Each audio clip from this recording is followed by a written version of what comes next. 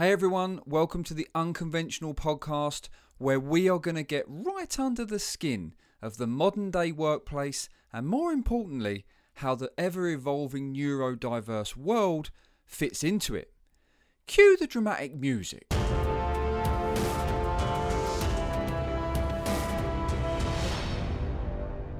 On this rainy Thursday morning, actually, Rory, can you hear the rain?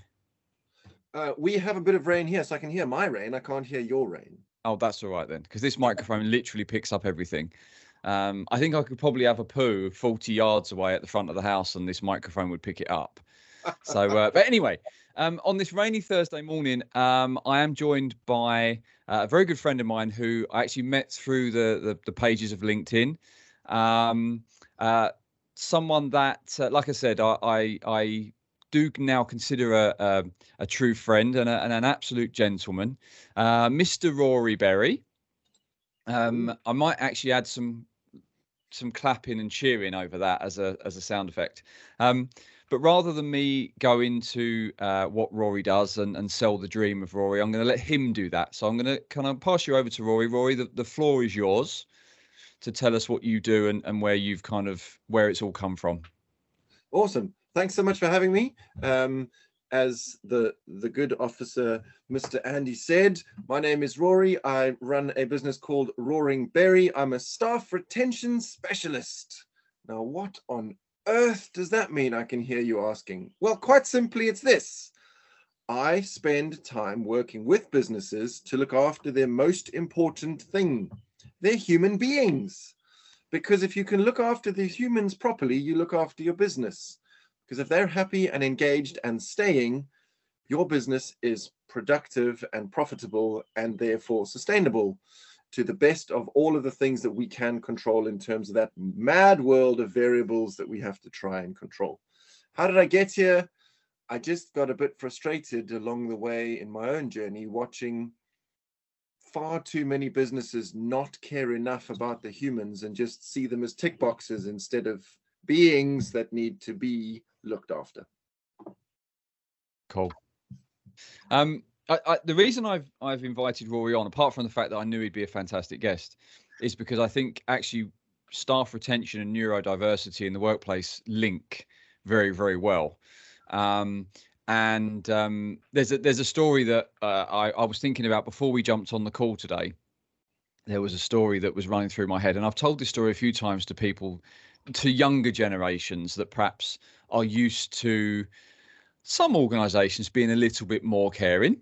The reason that Rory exists is because there's still millions that perhaps aren't and don't quite get it. But when I was a young 16-year-old whippersnapper in retail, working for Comet, many of you will remember Comet back in the day before it went down.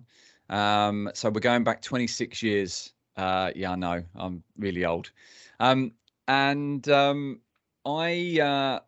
My mum was very much you're never late to anything. You cannot be late. She's still the same now. She always gets everywhere early. She leaves herself plenty of time. And that was really drilled into me. And at 16, she used to bring me up a cup of tea into my room just so that I got out of bed on time, so that she could get me to work on time, so that there was no knock-on or repercussions. But we used to pick a mate up, and we rocked up at his house about 8:10, and we were supposed to be at work in the staff room for the briefing at 8:30. And we got there at 8:10. It was only a 10-minute drive from his house. Well, he didn't quite have the same mindset around being early for things. And we sat there for 10 minutes, tapping our feet, looking at our watches. Oh, my God, we're going to be late. We're going to be late. And it just didn't compute with us being late. And he rocks out at 8:20, barnet all over the place, tie not on, shirt untucked. And I thought, oh, God, he's got up late. And his mum clearly didn't care. So he gets in the car and we rock up at 8:32 into the staff room, 8:32. Room full of people, maybe 20, 30 people. And the sales manager back then was like, he was an ex-army, tattoos everywhere, skinhead. God knows how he got a job in retail as a sales manager. I'll never know. But he did. And he was standing at the front of the group. And he looked at me at 8:32 and went, you two, you're late again. You're getting a bollocking. And then carried on his conversation. And at the time, I thought to myself, what, that wasn't a bollocking? Does it get any worse than that? Like, what's worse than that? But can you actually imagine, Rory, if someone walked into an office in 2022, 2 minutes late, a 20, 30, 40 man office, and the manager said that now? I don't want to have to say this, but unfortunately it still happens. That's insane. And that's when those proverbial last straws and camels' backs happen. It's not that somebody doesn't leave because somebody called them out for being 2 minutes late. Somebody leaves because that's the final straw in their disengagement journey, because they were undermined, verbally abused, misunderstood, not looked after, not listened to, not supported, not encouraged, not invested in. I mean, the list goes on and on and on. And so you slowly but surely disengage and you start to feel miserable about everything. And then one day you've done everything possible to be on time, and it's 2 minutes. Yes, it could have been 2 minutes before, but it happens to be 2 minutes after. And instead of opening with, is everything okay? Because if everything's okay, yeah, I just sort of thought I could stop at Costa for an extra 15 minutes. Fair play, bollock away. But if you've got no context, you don't open the batting with bollocking, bollocking, bollocking. No. But why? So why, I guess, in 1996, the word neurodiversity was just not in people's vocabulary, was it? No. So, but why was it acceptable then to do that? And what do you think over the last 26 years has changed in the way that people, because at 16, I didn't know any different. Yeah. Like, and he wasn't the only one. For the next 3, 4, 5 years through my sales career before I became a manager, I worked with tons of people that were like that were that brutal, that literally, if you didn't fit their exact agenda, you were a chump that was going to be on the shit list. At what point did people start saying, I'm not going to accept that anymore? Because I accepted it. It was just normal for me. I think that there's a two-phase answer to this. Number one, we say it was acceptable, inverted commas, back then, but it really wasn't. It was just the norm.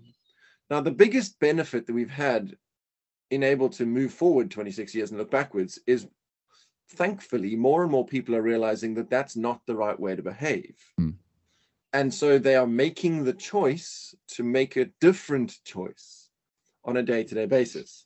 I think that as we have grown up as a society in one way, we've realized that treating people like rubbish is rubbish. And it's not a good way to inspire, motivate, encourage. And I think that for a long time, all management training was use the stick. Like carrots don't even exist in the building, let alone as part of our strategy of dealing with humans. It was just beat them into submission, because it was all very dictatorial and driven by fear-based stress. Sorry, there's a train going past, annoyingly.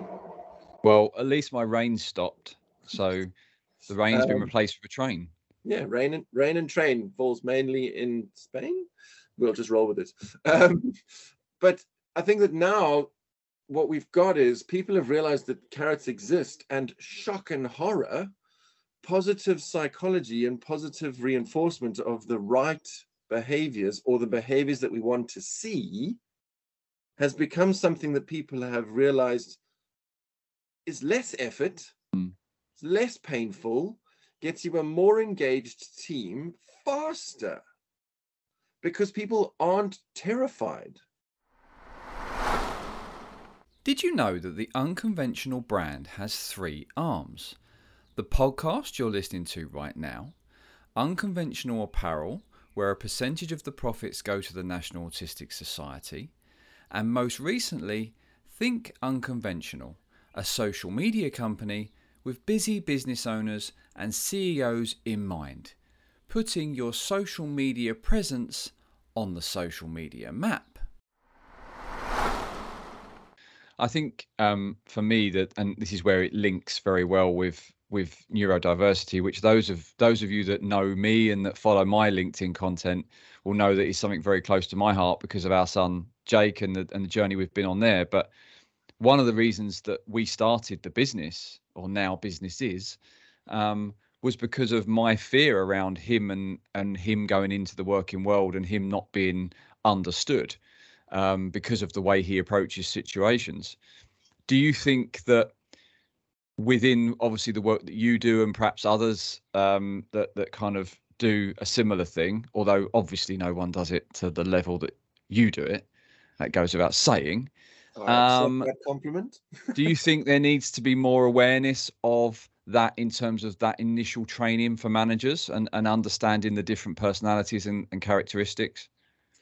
I 100% believe that if we spend more time teaching managers to be more human and less robot, a lot of this other stuff would become what I like to call as obvious as breathing. It becomes second nature to just inquire about someone's state. It becomes second nature to not assume that everyone is exactly like you. It becomes second nature to celebrate that if there are 10 Rorys in a team, yes, there might be some stuff that goes really well, but I can tell you for a fact that there are some things that would also go really badly because there are things that Rory doesn't do well. And so I would need to have people around me that are, shock and horror, different, which includes neurodiversity in the bigger mix, because everyone has a superpower, is the way I like to call it. And might even make a book title.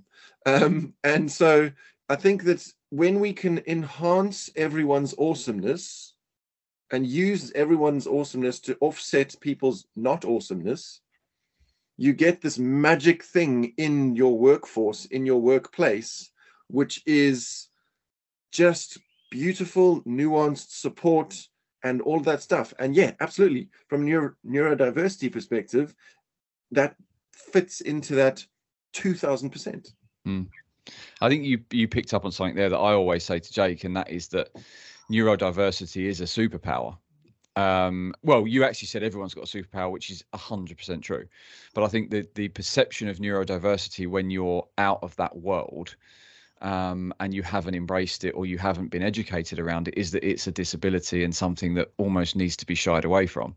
Yeah. I've interviewed people because of my time with Jake. I've interviewed people within roles and I can pick up on it instantly, even if they haven't had a formal diagnosis, which, as I've mentioned millions of times now on social media, 90% of the people that need the support or that need a different approach in terms of the way they're communicated with won't ever get a diagnosis. They won't have a label, and therefore will be treated by probably the ignorant, just like everyone else, because no one's gone, yeah, but I'm autistic. Oh, okay, that makes sense now with your actions.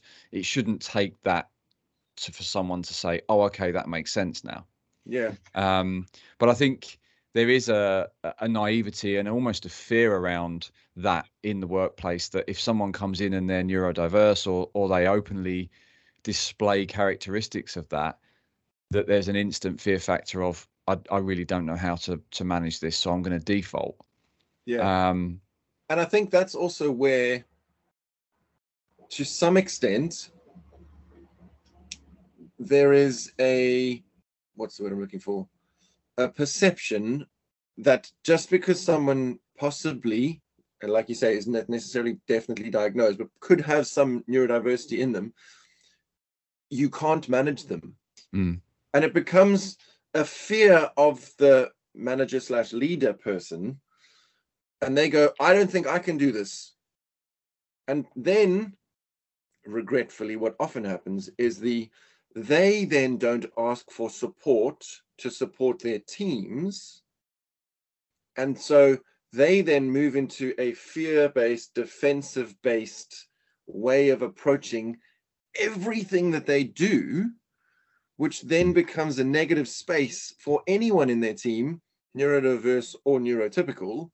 And that cycle has just begun, which is going to lead to your disengagement and ultimately people leaving, because one person who might, with the best of intentions, want to have helped, but is afraid of asking for help to be able to help.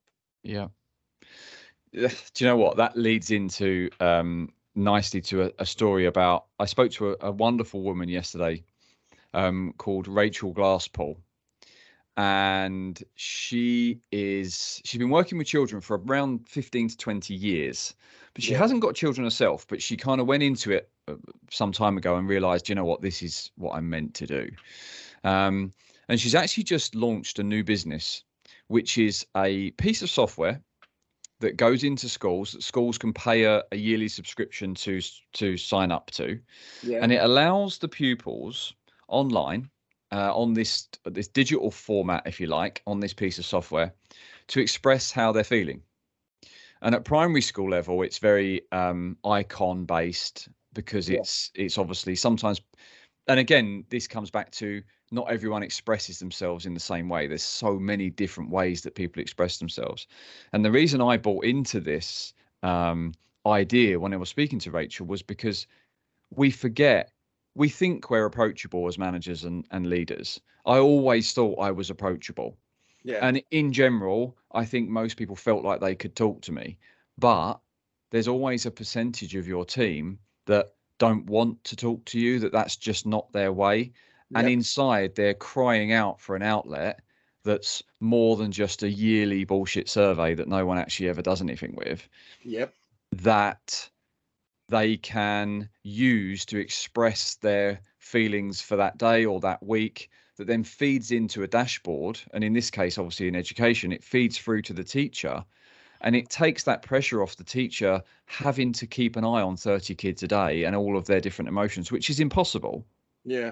So this piece of software that she's created, or had helped to create, that she's launched as this business, I think is a genius idea. Because my wife, she works in a school, as many people listening will know. And some of the stories I get about the kids and how they're struggling with this and that, and what's going on at home is affecting them. And we underestimate how much the COVID period affected not just kids, but everyone. Big time.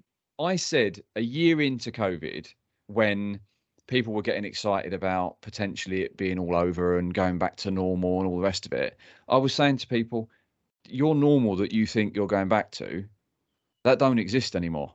It's changed the game forever. And the fallout, the actual mental health fallout for children and adults, is going to last for 5-10 years, because no one will pick up on what the fallout could potentially be.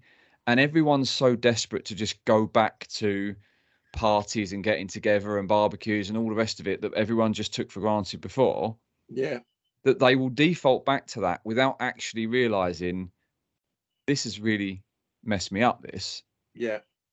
And I think that fallout, we're in the middle of that now, and it's going to go on for a long, long time.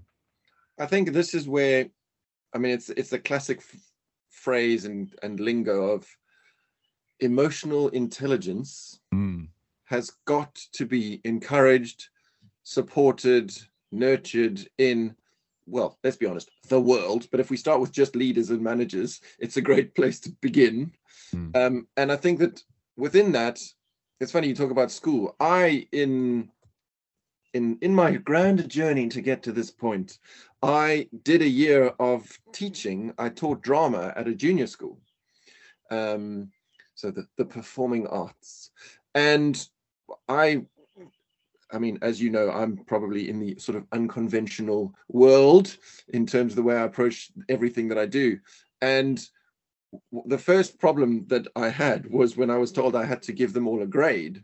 And I was like, I'm not judging a junior school person on their creativity and wrecking their life by telling them they are or aren't creative. But I had to give them all a grade because them's the rules. Yeah. So I took the 4 rules that I had when we used to, well, the 4, not I had, that were at summer camp in the States, because I did some work at summer camp in the States, and I made them the rules of my class, and they were really hard. They were listen, share, try your best, and do what's right. I mean, this is big stuff, as you can clearly tell. And I said to every single kid in my class on the first day of the first term, if you do these 4 things in my class this term, you get an A. If you don't listen, you're not doing what's right. Therefore, you're breaking half my rules. So you're probably getting a B. And if you do it a lot, you're probably getting a C. And that was like, I made it super simple to understand. There were some people that were very talented performers that were very bad at listening and towing the line. They got Bs at the end of the first term.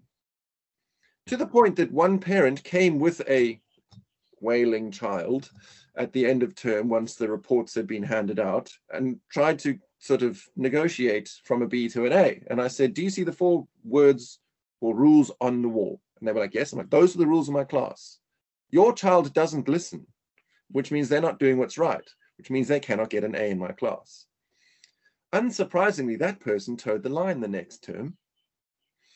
And one of the things that struck me the most at the end of the 3rd term, there was a young man who'd been in my class and had been novel and excitable in the beginning, but by term 3 he really sort of settled in and he got an A. Like, it was his first A in pretty much any subject. And other teachers came to say, what have you done? And I was like, nothing. I was just consistent.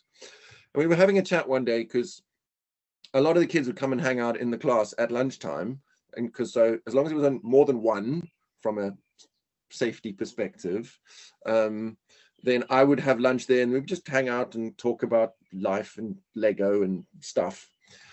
Obviously. And Lego consistent all the way through. Yeah, obviously Lego. Yeah, always going to get, we've got to get a mention somehow. And this little man said to me, sir, you're the best sir we've ever had. And I said, thanks, buddy. What have I done right? Like, is it because we have so much fun, because we played? And he goes, no, you shout at the girls too. All he wanted was a fair shake at consistency. And because I set the boundaries super simply.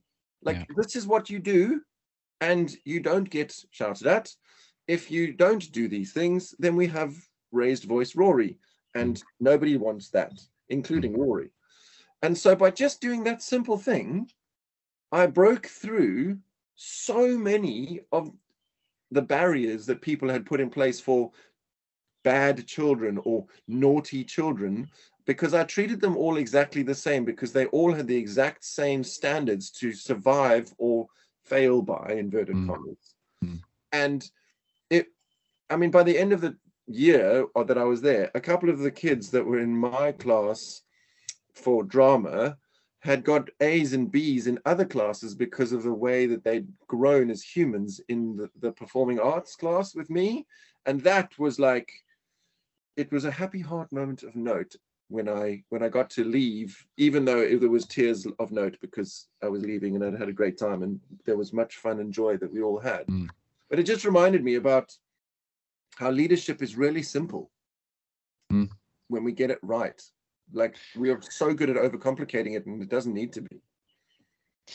And I think that kind of leads me on to, I want to kind of talk about, shift gears slightly and talk about the business, and the bigger you go in terms of the corporate big businesses and their strategy and what it's centered around. But before that, I think something to finish that story is the consistency is what I think lets it down, because you went in and you took that approach, and everyone said to you, you were the best sir that ever had, and these were the reasons, and you felt very proud of what you'd achieved there.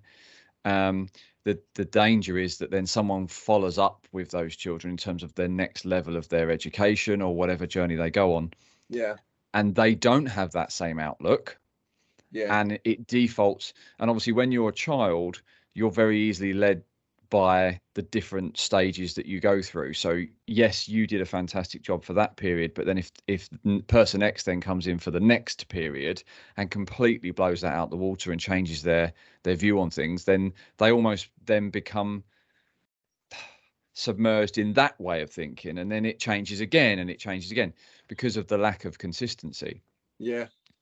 I think if we talk about business for a second, and not just the corporates, but even down to a small level, and I've seen it myself where I've worked for small companies and then larger companies, everything is centered. So you have a strategy, and strategy is the biggest misunderstood thing in the history of business, I think, in my experience, in terms of how it's built out.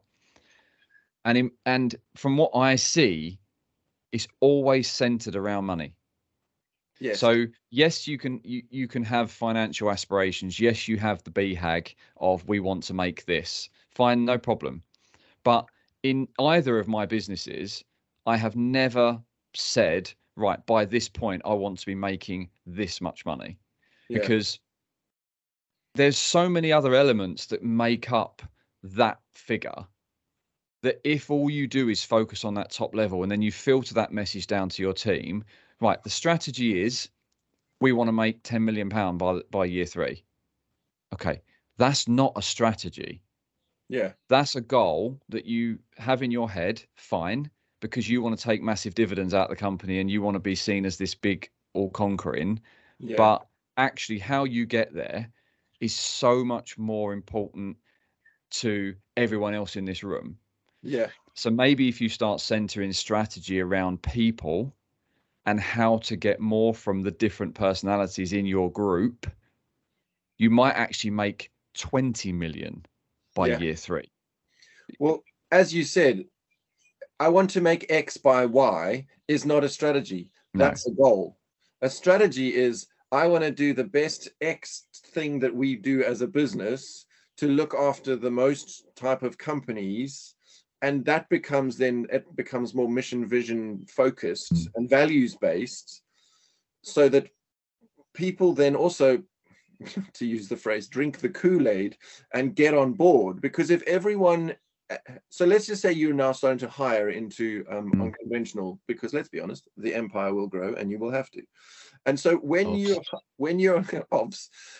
hiring into the empire, you want people that buy into the brand, the values, the vision, the strategy, not we're going to sell 45 hoodies a week. Rah! Like that's not the strategy. That's not the vision. That's somebody's own personal sales goal, which, you know, if they do, thumbs up, yay, that's big win and big giving to charity and all the good stuff. But you're not going to hire someone with the proviso of, well, you have to sell 45 hoodies in the first week, otherwise you're a terrible human and I hate you and I'm going to let you go. No, you're going to bring someone in that believes in what you're doing, in what you want, and brings their special sauce that makes it better and elevates it each time. Because each time you bring somebody into your business, you have a beautiful opportunity to level up. That's not to say that what you're doing is rubbish, but don't we always strive to be better and level up and bring more and do more and give back more? And yes, chasing a top line number is absolute rubbish. Where do you think it goes wrong? Because I think there's businesses that perhaps they'll listen to this and they'll say, do you know what, we're going to try that. We know that we probably talk about the financial goals too much, and there's a group of 20, 30, 40, 100,000 people that they nod along and they sit in the meetings and they say, yeah, that sounds great, 100 million by X. But actually they then leave the room and go, I honestly don't give a fuck about your numbers. I just want to be happy in what I'm doing, be driven by a mission, feel like what I'm doing is valued, feel like I'm really part of the big picture. And actually no one does that for me right now, because every conversation is about money. Yeah. So they look at it and go, okay, we're going to try that, and we're going to center everything around the people, and we're going to look at people development, and we're going to bring people in that have a real heartfelt mission of understanding individuals. And then after 6 months, the money still isn't where they originally wanted it to be, because that's still in their head. Yeah. And they default back to the stick and talking about money all the time. how does that get stopped? How do you stop that happening? To be brutally honest, one, you might have to get rid of some people in order to move forward with your new strategy, because some people will talk a great game, but not be able to actually buy into a more heart-led, people-centric way of approaching it. Number two, obviously, you've got to take care of the numbers. Like the business can't go bang because you're trying to be all like kumbaya and happy for everyone. Like there are some practical realities that have to occur. So it's not about throw what you're doing out of the baby bathwater and all that sort of stuff. But what it does take is a very intentional, genuine intent from the leadership, and it's got to start at the top. So if middle management is all in on the idea of let's invest in the people, but the person at the top's just like, could you bastards just get on with it and make me money? Don't even start. And so if the person at the top is not sure if they can, then I would say to them, and I've done this with working with businesses, let's do work with you first. Let's do some exec coaching, leadership development work from a top person level, so that they can then rampage around and I'm going to use the word infect, but it's a positive infectious, the whole business. Because if you have anyone that's sort of middle to upper management that's not on board, and I mean genuinely on board, not talking a good game and then trying to petrol bomb it after 3 months, it's going to be dead in the water. So don't start. It's got to be genuine or it's not worth trying. And can, I guess, and not having done it to the level that you have, do you think that an MD or a CEO of a company, regardless of size, that has always done it a certain way, can they be influenced? Can they change and sustain that change? Can everyone change? I believe yes. Does everyone want to change? That's a big fat no. I guess it comes down to, do they see a need? So what I mean by that is, do you think that even if a company has high staff turnover, but the bottom line still looks healthy,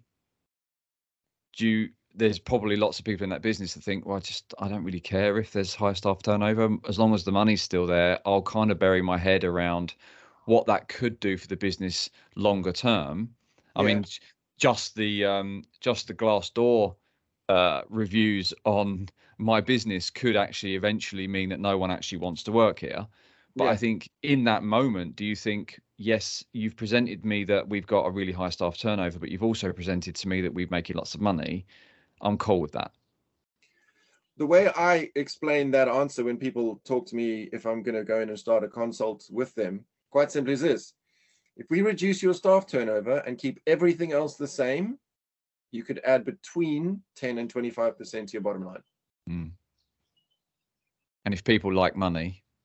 And so you sometimes have to talk wallet to get to the hearts and minds, because they are linked. And I mean, until we abolish money in the world and it all becomes sort of like high fives, handshakes, and we don't have to worry about that sort of thing anymore, we have to worry about money. Yeah. So it's got to be part of the factor, but it's about where you weight it. And I think this is where the exec coaching thing comes back to. A lot of the time we talk about identity when it comes to the coaching side of the process, because a lot of people are so attached to, I'm so-and-so so I'm so-and-so the footballer, I'm so-and-so the footballer, I'm so-and-so the accountant, I'm so-and-so the MD, I'm the MD of that. And their entire identity is wrapped up in the thing they do, instead of them being them, and the thing they do just is a thing they do. And so when so-and-so the footballer stops playing football, then they so-and-so the nothing, because they've built their entire identity around being so-and-so the footballer, or the MD, or the high flyer, or whatever. And so people, when you do a lot of exec coaching, what we often will do is we will reframe it so that they can re-look at legacy, because when I die, no one gives a monkey's toss what my turnover was in year 3 of the business. Mm. They do want to know is, was I a chop nut? Was I nice to people? Did people feel great when they were around me? Did I uplift people? That's my legacy, not top performing salesman 3 years in a row. Yeah, but you were a dick. Do you think people get caught up in for me, and I know you and I are very much on the same page here, I think about legacy all the time. Like, I didn't start Think Unconventional to be a millionaire. I started it to be able to make a difference, to be able to do things like this. You know, one day I want to be given the opportunity to speak on stage and try and help and support and influence people perhaps that are going through a similar journey or that perhaps don't know where to turn. And I want to enjoy a decent quality of life with my kids and my wife and have that time. It wasn't to be a millionaire.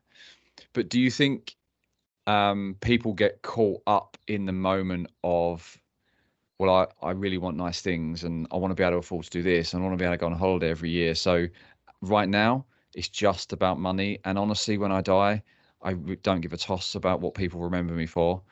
I know a lot of people like that. I know a lot of people that are caught up in the here and now. They want the flash cars, they want the holidays, they want all the stuff done to their homes. 9 times out of 10, because they're trying to keep up, because we live in a keep up culture in not just in this country but globally. And I don't know. I think there's a much higher percentage of people that live life like that than that live life wanting to be remembered for something good. I think it's very often, I don't want to be ageist, but as you get older in your life, you start to look at things differently. When I was 20, I was all about like, give me all the toys. Because like I want to drive a cool car, etc., etc., etc. But then life happens. And so for me, by the time I was 25, I'd put 5 friends in the ground. 2 from suicide, 2 from drunk drivers, and 1 from cancer.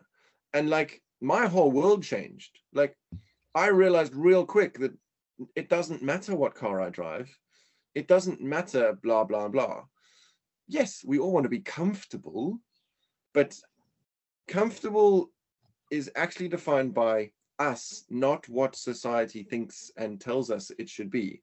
And this is where I don't want to hate on anything, but like the whole, like, look at me, I travel the world and I get paid by brands to live in hotels. That is totally unsustainable as a thing to promote and tell people to become. Because if everyone was doing that, who's doing the work? Yeah. And I think that this is part of the grand adventure that is also staff retention and looking after people, and even the neurodiversity stuff to an extent. We need to stop telling everyone to start businesses. Because if everyone starts a business, then there's no people working in the other businesses that those businesses need to work on. Everybody tells everyone to become a business, then you've got no one serving you in the pubs that you want to go and eat at when you're having your time off from your business. So like there are also some people that are perfectly content and more than happy to be a worker because they find their happiness, their heart stuff outside of that, in the relationships, in the peopleness, in that legacy stuff. Yeah. And so that's where we need to start to also think and look and understand how we view the world. That's a really good point, actually, because you've kind of just talked about there that we can't keep telling everyone to be an entrepreneur. And I think that is so true. There's a stat that I looked at a few years back, and it said 1 in 3 self-made millionaires are on the ASD spectrum. Yeah. And I think that links very nicely into what we've been talking about through this whole 40 odd minutes, is that they're almost forced to go that way because they've tried the work angle. Yeah. They were misunderstood completely. And they're like, literally, if I want to do something, I'm going to have to do it alone. Now, I know there's other elements to it. Hyper focused, super obsessive. I did a test a while ago, an online test after Linz and I had been discussing things for autism and ADHD. And obviously, because it's in the family, it's not just our side, it's also Lindsay's side as well. And I scored highly on both. But I scored extremely highly on ADHD. And it's maybe no coincidence that I've been longing to do this probably for 10 years and then only had the balls to actually jump and do it now. But at the same time, I do wonder if some of that was an output of never finding somewhere that actually nurtured and perhaps got the best out of what I could do. Yeah. I think that there are many businesses that could absolutely go stratospheric if they invested in their people, and I mean the ones that they have, but also bringing in the right people. And I think that neurodiverse can be absolute rock stars in the right role with the right in the right company with the right support, much like neurotypical can be rock stars in the right role in the right company with the right support. And the key of those three things is support, because you could actually be the wrong person in the right company with the right support and still do really, really well. And so for me, the way we look after our people comes back to the support word. And that starts with leaders of businesses need to get support. So if that's external coaching or a support group of peers, have someone to bloody talk to. It's lonely if you don't. The managers in businesses need the support of the people above them, but also their own peer level. And very often it helps to have them external. Now, I have nothing against HR. They do amazing work. They do really good stuff. But a lot of people, for whatever psychological reason, fear talking to HR because they're worried that it will make them appear weak and or not capable, and so they might get let go. So they don't talk to people. If there's an external person, so I do my coach on call service, and I know other people that can do the same thing. I'm paid, but I'm not on HR. And what that means is I don't care if you have an issue with the fact that Steve brings in tuna every lunch and it's stinky in the canteen. Like, that's not my bag. My bag is to help you navigate that in a way that makes you productive, etc., etc., etc. If I'm HR and I know this information, and the next time Steve comes in to talk to me, I'm potentially on a subconscious level trying to think about a way to mention the fact that maybe 2 days a week for tuna would be better than 5. And I know it's a small example, but these are the things, these are the silly little things that cause people to disengage, which ultimately leads to them leaving. These are the straws these are the tuna straws that break camels' backs. And you know what? You've kind of made me think of something there, the disengagement. If you've got a team, I know this for a fact, if you've got a team of 40, 50 people and upwards, you can kind of do this at scale. You can have a third, maybe even half of that team disengaged with the company vision, probably only working at 50, 60%. Yep. But because the engaged ones are working at 120%, it covers that up. And you can still be profitable. You can still be doing really well. You can still look like you're great. From a top level, you can look down and go, do you know what? The company's great. But there's so many people going under the radar, hiding what they're actually feeling, hiding the fact that they're not being super productive because no one's actually looking at it really granularly. Yeah. And it's kind of like, imagine if that half were all working. You're never going to get everyone working at 120%. That's not real life. Yeah. You're always going to get plodders. But even if the plodders went from 70% to 90% or 50% to 80%, and you manage them, imagine how much more profitable. And as you said, it has to come back to money with some people. We live in the real world. Imagine how much more profitable those businesses would be if that third or half of their company upped their game by 10 or 20%, just because they felt valued and actually like someone gave a shit about them as individuals. Yep. I mean, there's a great quote. I think it was Sean Dyche, the ex-Burnley manager, who said, we'll take care of the minimums and the maximums will take care of themselves. Because you've always got your sort of max and your min, and they are X distance apart. It's really hard to keep pushing the top up. But if you can bring the bottom closer to the top, you automatically improve. And exactly the same thing. don't get me wrong, that doesn't mean you stop engaging with your engaged people. You keep that going, but you don't double down on reinvesting into the 120% people, because then you get them to 150% and then you burn them out and then you bug it. What you do is you keep them at their 100 to 120%, keep them happy, keep them doing what they're doing. Then, like you say, you bring your 60s, your 70s up to your 80s, your 90s, your bottom line just improved and you didn't do much more selling. You just became more efficient. Yeah. But as we keep saying, that is about understanding people, taking the time to not treat everyone the same. Yep. Having those individual conversations, giving those people an outlet. And that's why the conversation with Rachel was so good, because she started this in schools, but she's already having conversations with people about putting it into businesses at a more adult level. Because no matter how approachable you think you are, yes, that is just your opinion of you. Yes. They see you in a very different light. So they may want to communicate with you in a different way. Yes. But if you as a business aren't giving them that outlet to communicate in that way, you're never going to understand them, how they feel, how they want to be engaged with, and ultimately their true value. Yes. But also, because there is the word manager or leader or team leader or insert title here in your title, automatically there is a fear factor. Now, that's not because you're a meanie, that's because of historic understandings of hierarchical structures. Ultimately, we all fart and burp the same. We're all humans. But like, unfortunately, you put a name like that in someone's title and things change. This is where that ability to cut through as a leader / manager and listen with intent and make yourself accessible, but also give them permission to fail. I'm not talking catastrophic failure, where you like go to your biggest client and tell them to do one. No, that is not what I'm saying. But let them try stuff.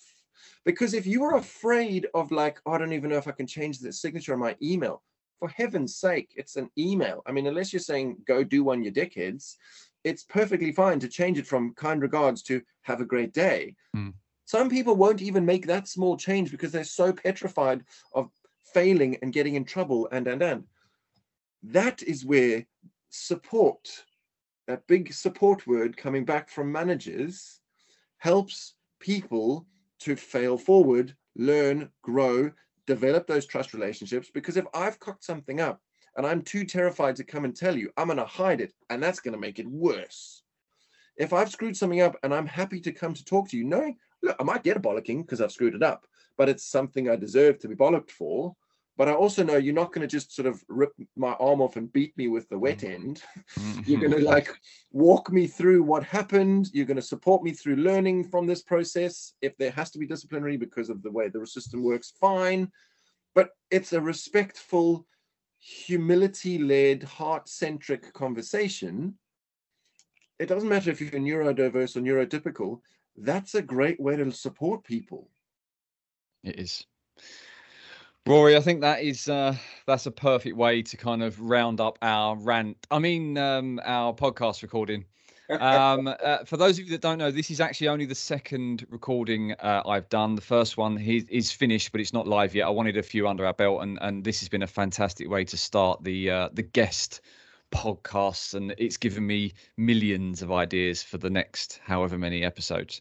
So thank you very much, Rory. For those of you listening, if you don't follow Rory Berry on all of the socials, you absolutely should be. He's an absolute legend, and I hope you've got extreme value from today's podcast. I know I certainly have.